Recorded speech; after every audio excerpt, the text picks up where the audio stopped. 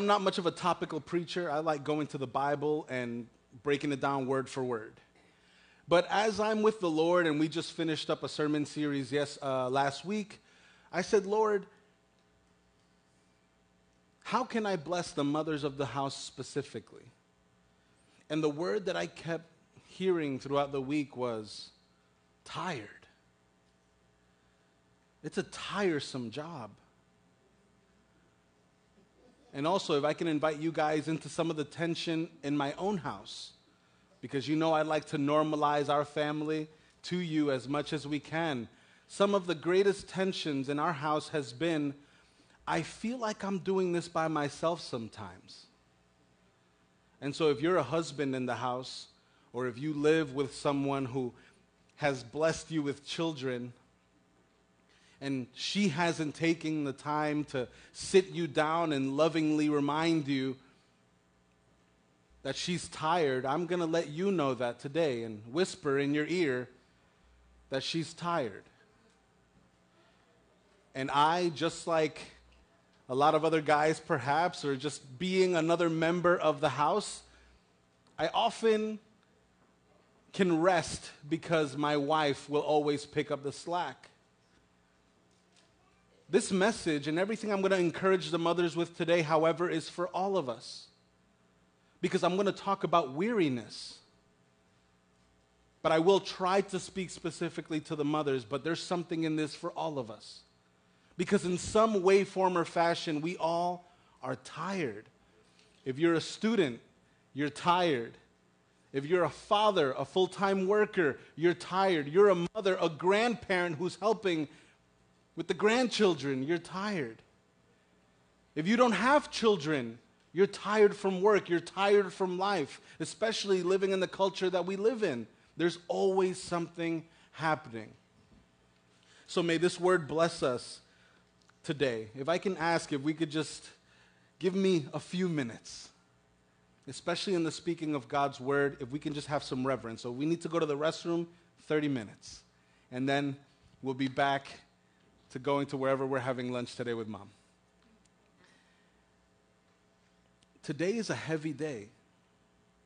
There are some of you who don't want to be here because Mother's Day is a reminder of pain. Some of you no longer have your mothers with you. Some of you perhaps are mothers who have lost their children. Some of you are perhaps women who struggle to have a child. So days like today, where others are celebrating and happy, full of smiles, it's a day that brings pain to you. My grandmother is still alive, but she's bedridden. She's unable to move. She may never move again. And I see the look of loss in my mom's eyes when she talks about my grandmother. And I know for a fact that some of you right now are actively losing a mother. And so I don't want to go into today's message not recognizing that Mother's Day, and also Father's Day, but specifically today, Mother's Day is a very dimensional day. There's so many emotions that come into today. And in all of these emotions, because of the emotion, there's weariness.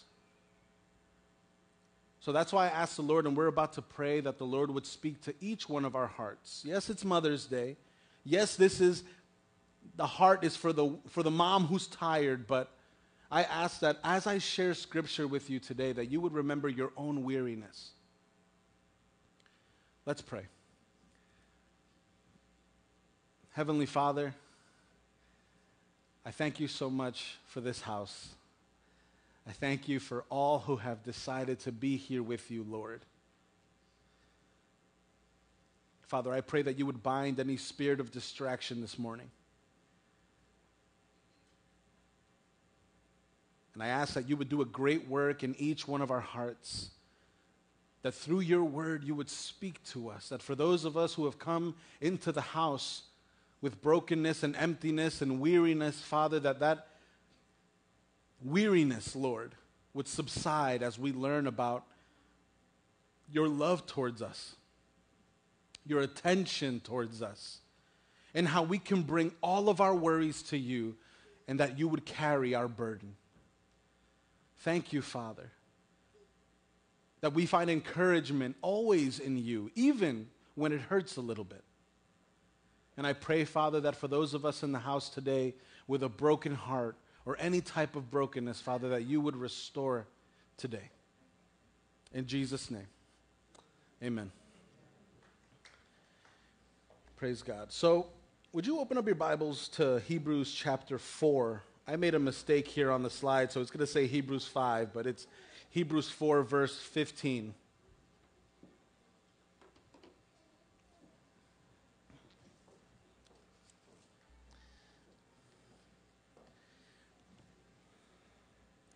And let me read here. If you don't have your Bibles, if you need a Bible, there's a Bible in the seat in front of you. I encourage you to open it, use it. And if you don't have a Bible at home, feel free to take it. And let's read in the name of the Father, the Son, and the Holy Spirit, verse 15. For we do not have a high priest who is unable to empathize with our weaknesses, but we have one who has been tempted in every way just as we are, yet he did not sin. Let us then approach God's throne of grace with confidence, so that we may receive mercy and find grace to help us in our time of need. So if I'm reading just this portion of Scripture is a sermon in itself, 2 verses. In verse 15, we see that the author of this book is referencing a high priest, and this high priest is Jesus. If you're not aware, the book of Hebrews is in the New Testament. We don't know who wrote this book, but it's probably the Apostle Paul who wrote a greater portion of Scripture. But it says the high priest.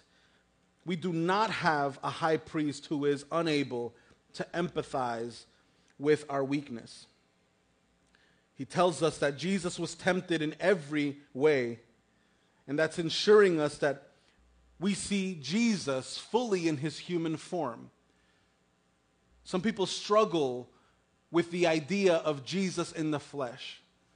And when we read portions of Scripture like this, especially if you're someone who doesn't fully see the Scripture in all of its authority, you might say, well, Jesus was able to overcome these things because he wasn't like us. He was perfect. He was without sin. But you have to understand and be able to differentiate that when Christ was incarnated, he was made fully a man.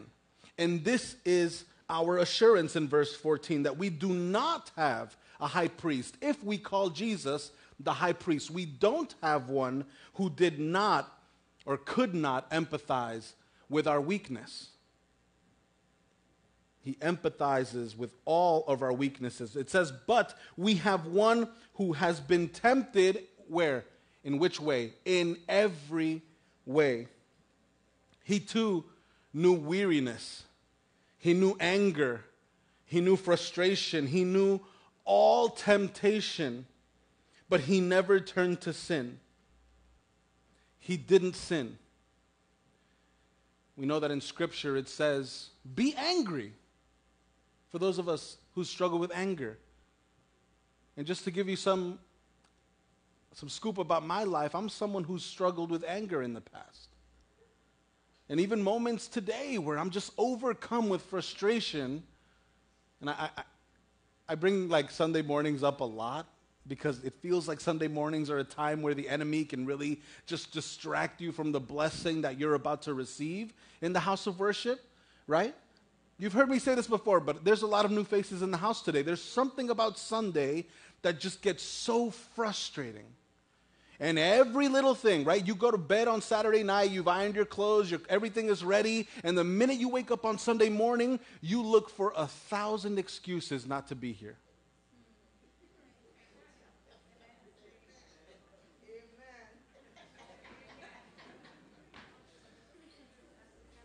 That hit actually harder than it's ever hit.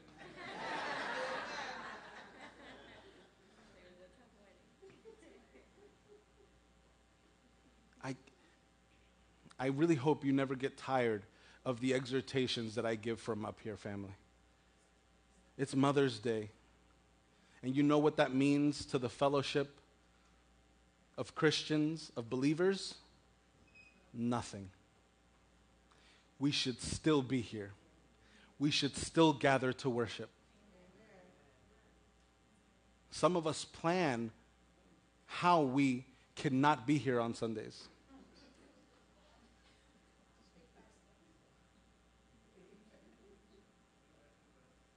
But what's the flip side of that? The minute that we are in dire need of Christ, we run to him. Or if we don't run to him, we get upset at him because he allowed things to happen to us that affected us and that hurt us. How dare we?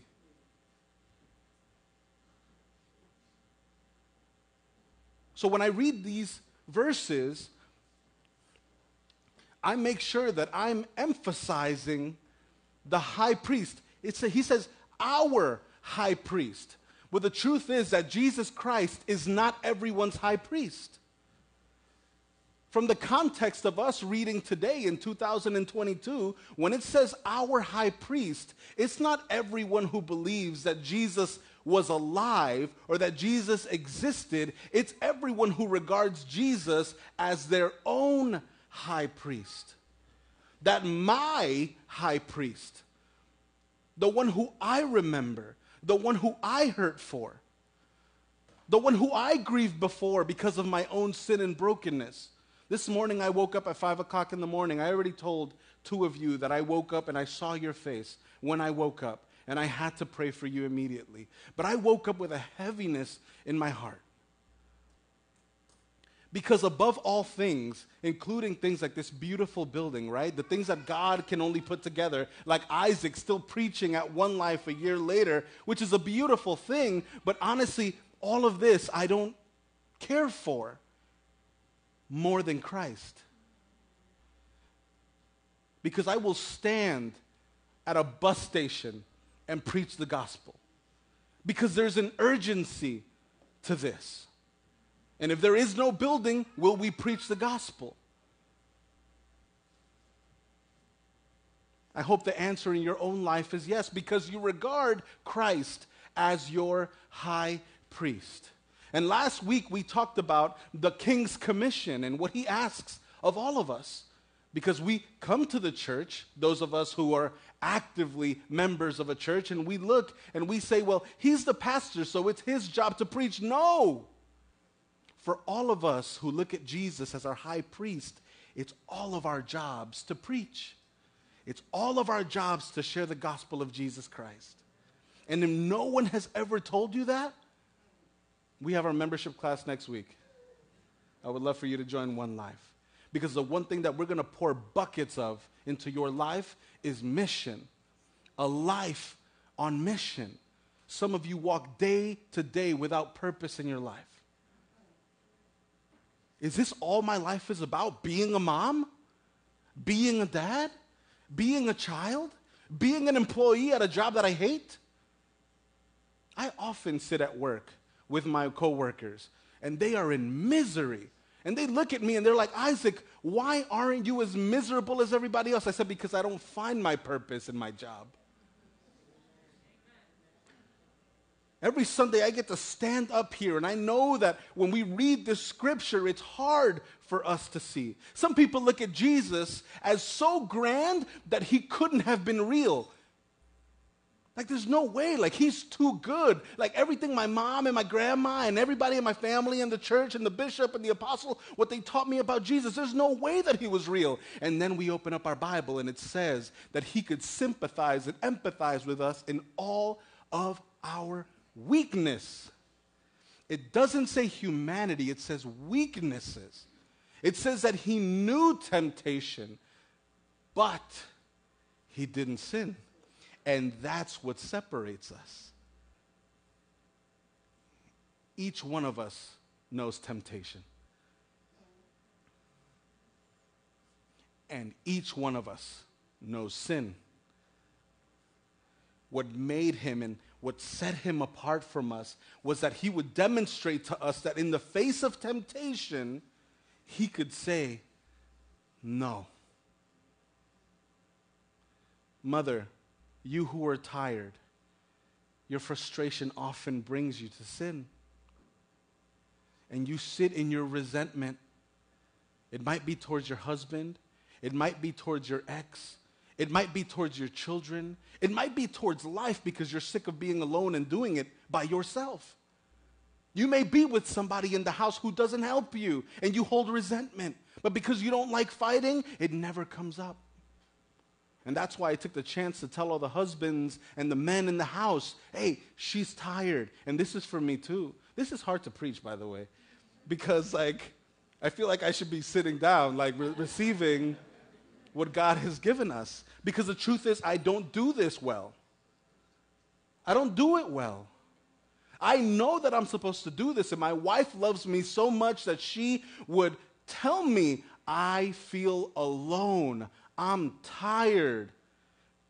But many times, I'm sorry, babe, you're right. I'm praying for you. This is my wife right here, by the way, in case. I know some of you have no idea who my wife is. She was the one giving announcements. I'm praying for Diorca. Yes, everybody should pray for Diorca. And I married a Dominican. No, I'm just let me just.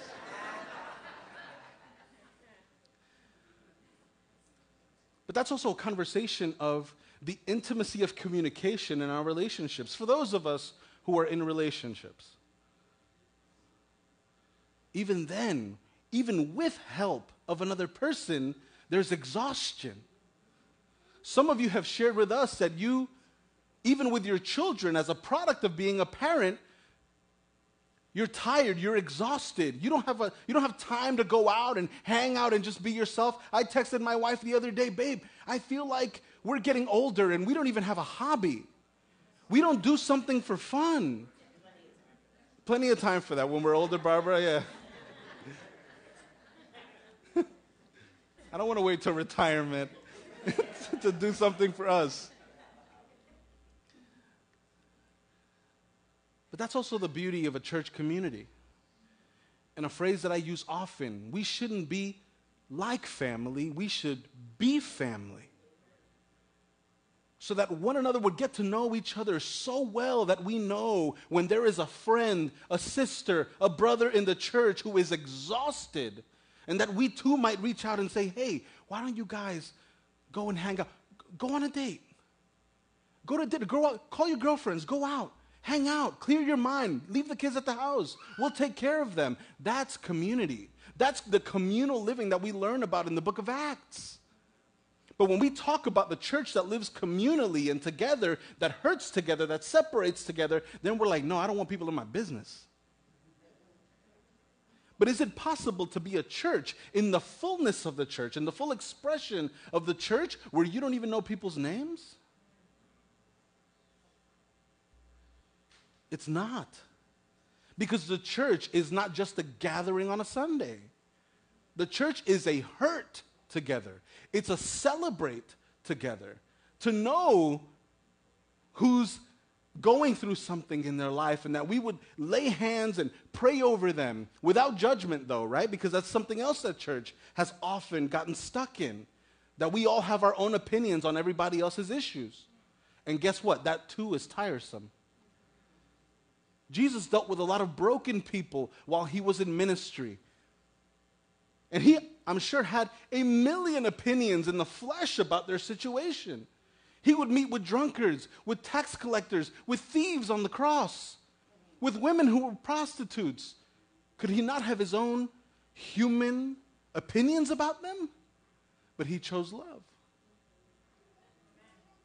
And I'm sure it drove him to his own human weariness. But he knew that there was something to do. And he also knew that he could depend on his Father to fulfill his cup. Last week we talked about the empty cup, remember? That we can pour from an empty cup when the source is the Lord's. We can. Moms, you do it all the time. Yesterday, we were home. My wife decided she wasn't going to do anything. She was going to give herself a Mother's Day gift. And she sat in our bench.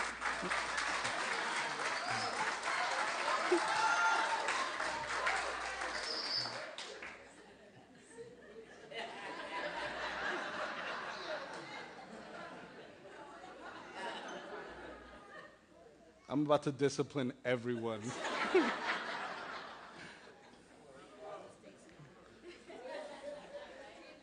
I wanted to pull my hair out of my head. The little bit that I have left.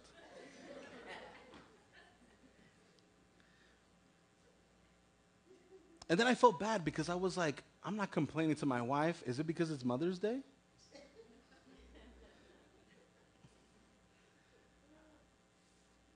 But at the end of the day, it was like 11 o'clock. I'm folding the rest of the clothes. I had been doing laundry for 12 hours. Feel bad for me. Come on. I mean, if we're going to applaud it, also feel bad for me.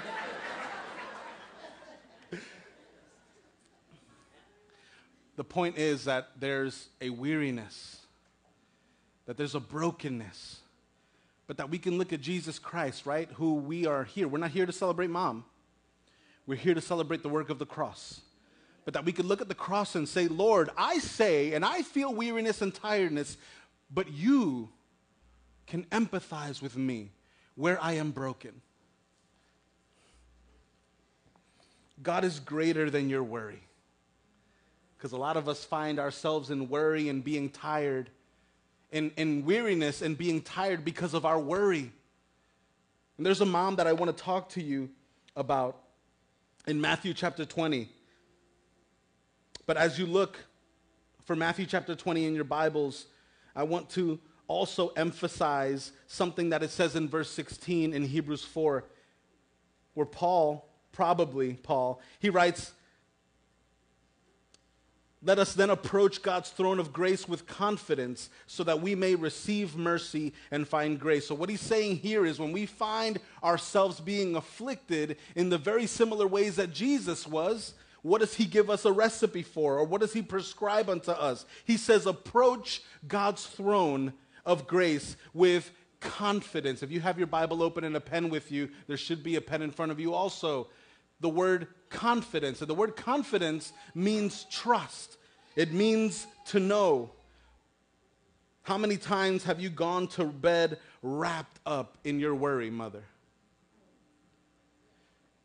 There's worry about your children. There's worry perhaps about your husband or your job or your singleness or your loneliness, but you are in bed tired. And what happens when you wake up? Somehow you wake up tired. Where is your confidence? In what are you placing your confidence? Or better yet, in who are you placing your confidence? The issue with worry is that worry, can you hear me? Did it cut out?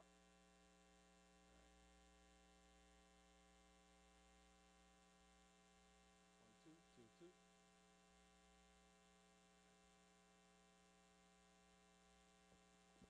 All right. Check, 1, 2. All right, bring it down a little bit. Thank you. The issue with worry is that it breeds disbelief. Remember to remain in our confidence, just as verse 16 says. And let me talk to you about this mother.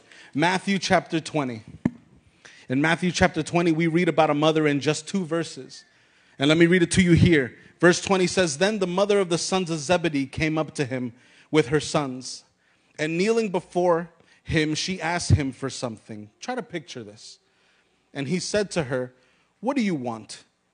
She said to him, say that these 2 sons of mine are to sit, one at your right hand and one at your left, in your kingdom. Jesus answered, you do not know what you are asking.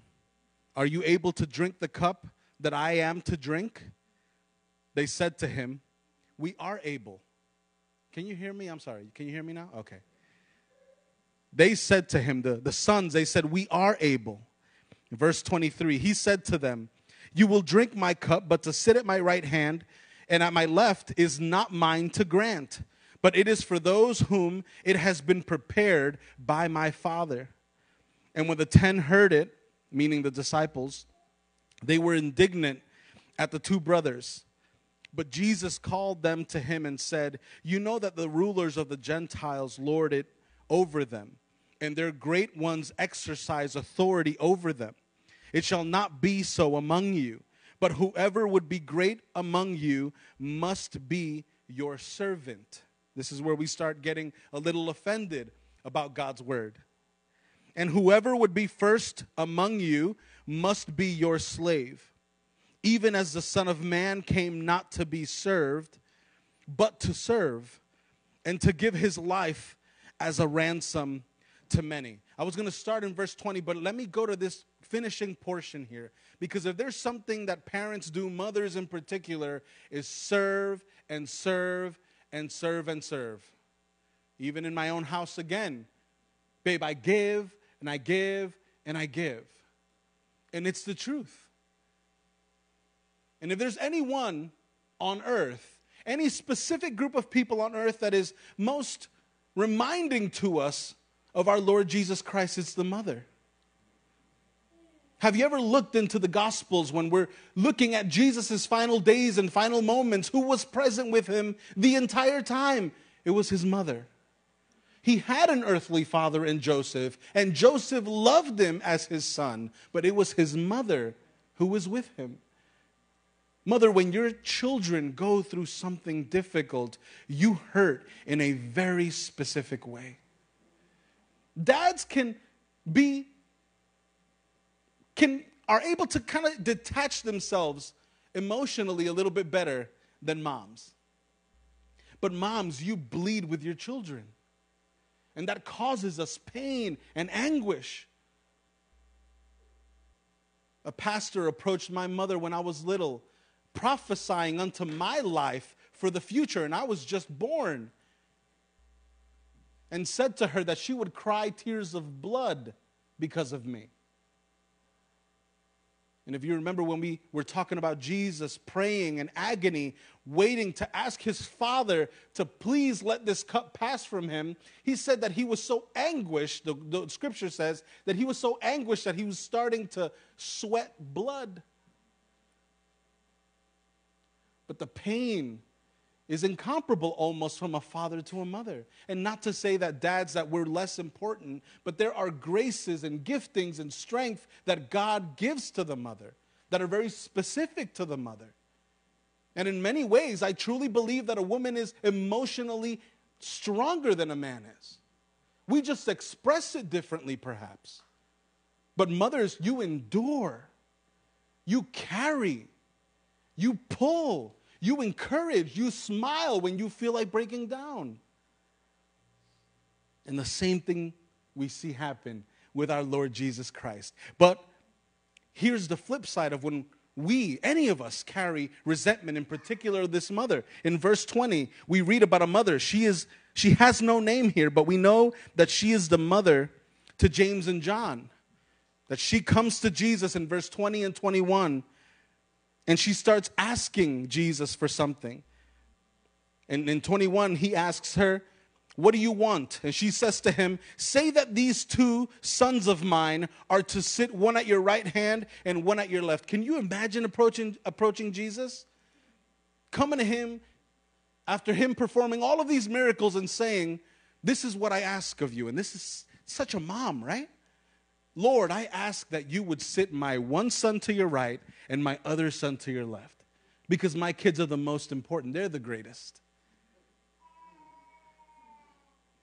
It's funny when you think about it, but it makes so much sense that a mother would say this. Because mothers, you fight and you claw for your children to sit high, to be important, to affect the world. But the one thing that this woman did wrong was teach her children that they were great instead of teaching them humility. So when we exist before the high priest, when we walk with the high priest, when we believe in him, the greatest gift, parents, mothers, that you can give your children is the gift of service, the gift of humility, and the gift of loving Jesus Christ as Lord and Savior. And I'm not going to miss this opportunity to exhort you once more. This isn't just for you. This is not just for you. If you only come for the high holy days or Mother's Day and Father's Day and this and that, this is not just for you. The greatest gift you can give your children is not an inheritance. It's an eternal inheritance with Christ Jesus. If you are a child who is here today with your mother because it's Mother's Day, let me tell you something. The greatest gift you can give to your mother on Mother's Day is to receive Jesus as your Lord and your Savior, assuring your life for eternity. Because if there's one thing our moms don't want from any of us, it's death. But if you don't know Jesus, you will find death. And you will find eternal death. In Scripture, it's referenced as the second death because it's not a physical death, it's a spiritual. It's a death of the soul that lasts forever in damnation. So we gain nothing by just being here except for mom to be happy a few hours. Instead, make a decision for yourself that you would treasure your own life and your own soul the way your mother does. Because if she could make a decision, and today we're going to dedicate one more child. As parents, we want our children to walk with the Lord. But the problem is when we have to do the same. Because we want them to grow up in the Lord. And we want them to be lifted up. And we want them to have these places of authority even in the church. Because it must be nice to see your son standing up there preaching the gospel. But they have to learn it from somewhere. They have to learn it from you. Mother, they have to learn it from you. Are you discipling your own children? Are you thrusting them forward in the Lord? When we dedicate our children in this house, it's not about the child. It's about the parents. The dedication is from the parents. It's a covenant of the parents saying, I am ensuring that I will do what I need to do to raise up my child, that when he gets or she gets older, she will and he will not deter from it. But that's an investment from the parents.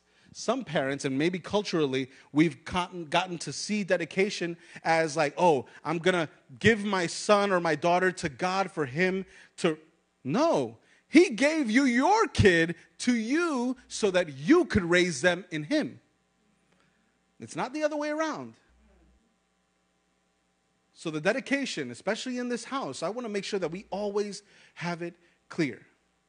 This is you saying yes to Christ and walking your children in him. So what a message for Mother's Day. That the call in your weariness is to come to the cross. And when you come to the cross for God to meet you, because he cares for us. Let me prove it to you in Scripture. Psalm 62 verse 8. Trust in him at all times, you people. Pour out your hearts to him, for God is our refuge. See, this doesn't mean anything if you don't believe in Scripture. Because I can read you Aesop's fables all day, but if you don't believe in what we're reading, it won't affect your heart. A lot of us worry because we think we have no help. Because we think no one's coming to save and to help us with our burden. But this is our assurance for those of us who regard Jesus as high priest. Trust in him when? At all times. You people, pour out your hearts to him. When was the last time you got on your hands and on your knees to pour out your heart to Jesus? And it's not to say that he doesn't know what's happening in your life, but when did you intentionally bend your knees before the King and say, I need help. I need help.